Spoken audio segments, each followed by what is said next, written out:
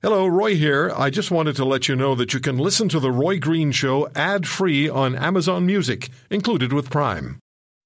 Isn't the point of traveling to get away from it all? To feel the best you've ever felt?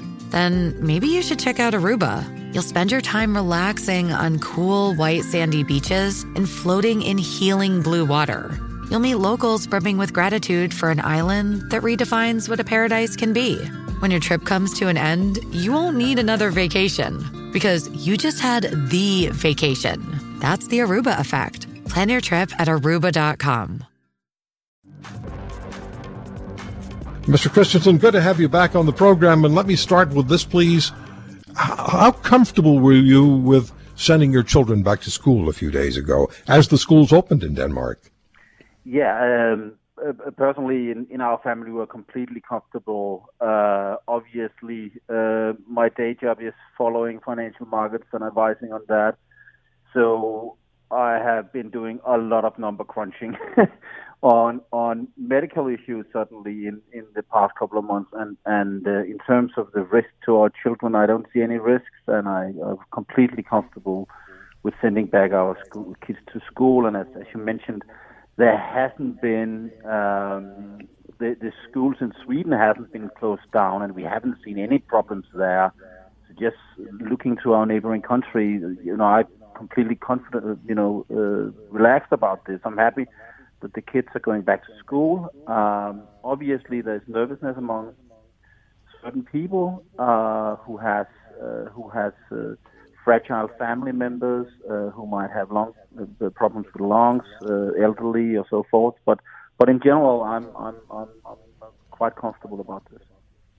When we look at Denmark, of course, right next door to Sweden, or fellow Scandinavian country, when we look at Denmark, and I hadn't realized that there had been no lockdown in Denmark, not a true lockdown.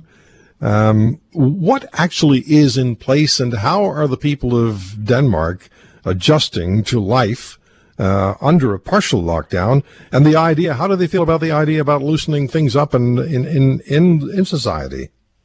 Well, I think that one has to think about all of the Scandinavian countries, Denmark, Norway, and Sweden, as countries where we in general listen to our governments, but are also quite skeptical if they go too far. And I think this time people listened initially and continue to. There was a clear risk that this could develop in a very scary fashion. And Danes, I went into self-quarantine to a large extent. Obviously, early March, the schools and universities were closed down. A number of public employees were told to work from home. Many private companies, of course, did the same thing on a voluntary basis. And then later on, the borders were closed, as in most of Europe.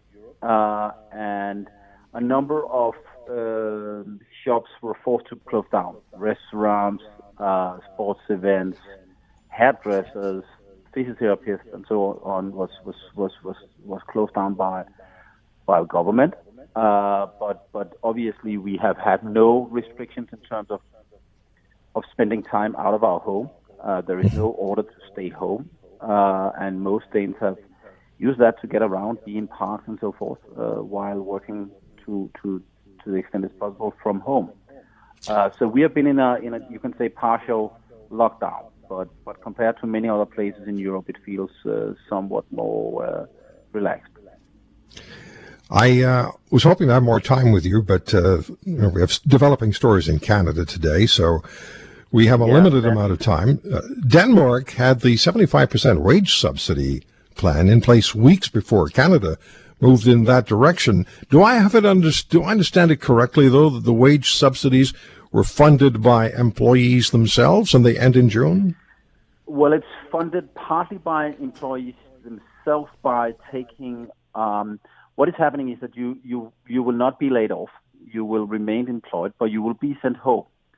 And during that period, government will essentially pay part of your salaries, but you will also partly pay yourself because you will pay out of your vacation. So you have 1 week less of vacation It is expected that these subsidies will be fairly short-term. It has just over the weekend been prolonged. All parties in Parliament agreed to prolong these efforts, but it's temporary. So it's partly funded by employees, employers, and government together.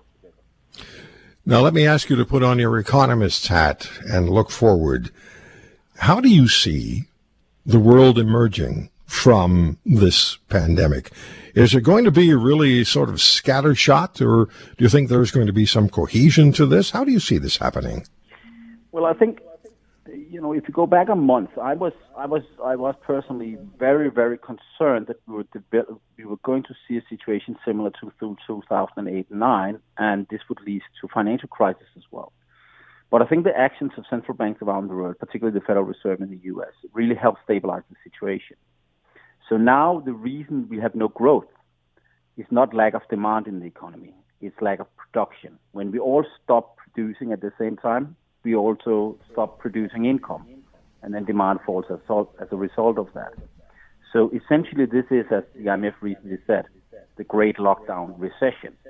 So once we unlock the lockdown, I'm quite optimistic that we'll have a rebound that will be quite significantly. I, over the weekend, have actually written a blog post on this on my blog, marketmonetarist.com, where I compare this to the Hurricane Katrina in 2005, where you actually in Louisiana, after a very sharp spike in unemployment, saw it come down very fast as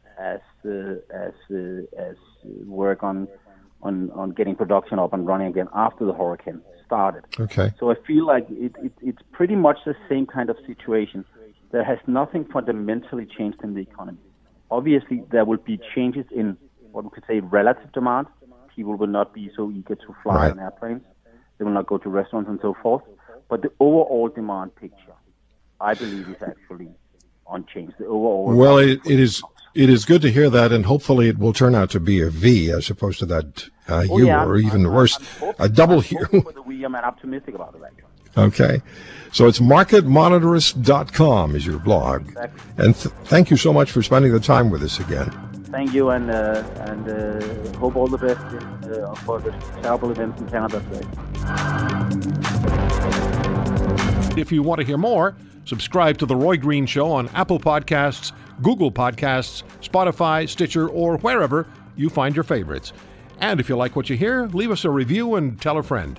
I'm Roy Green. Have a great weekend.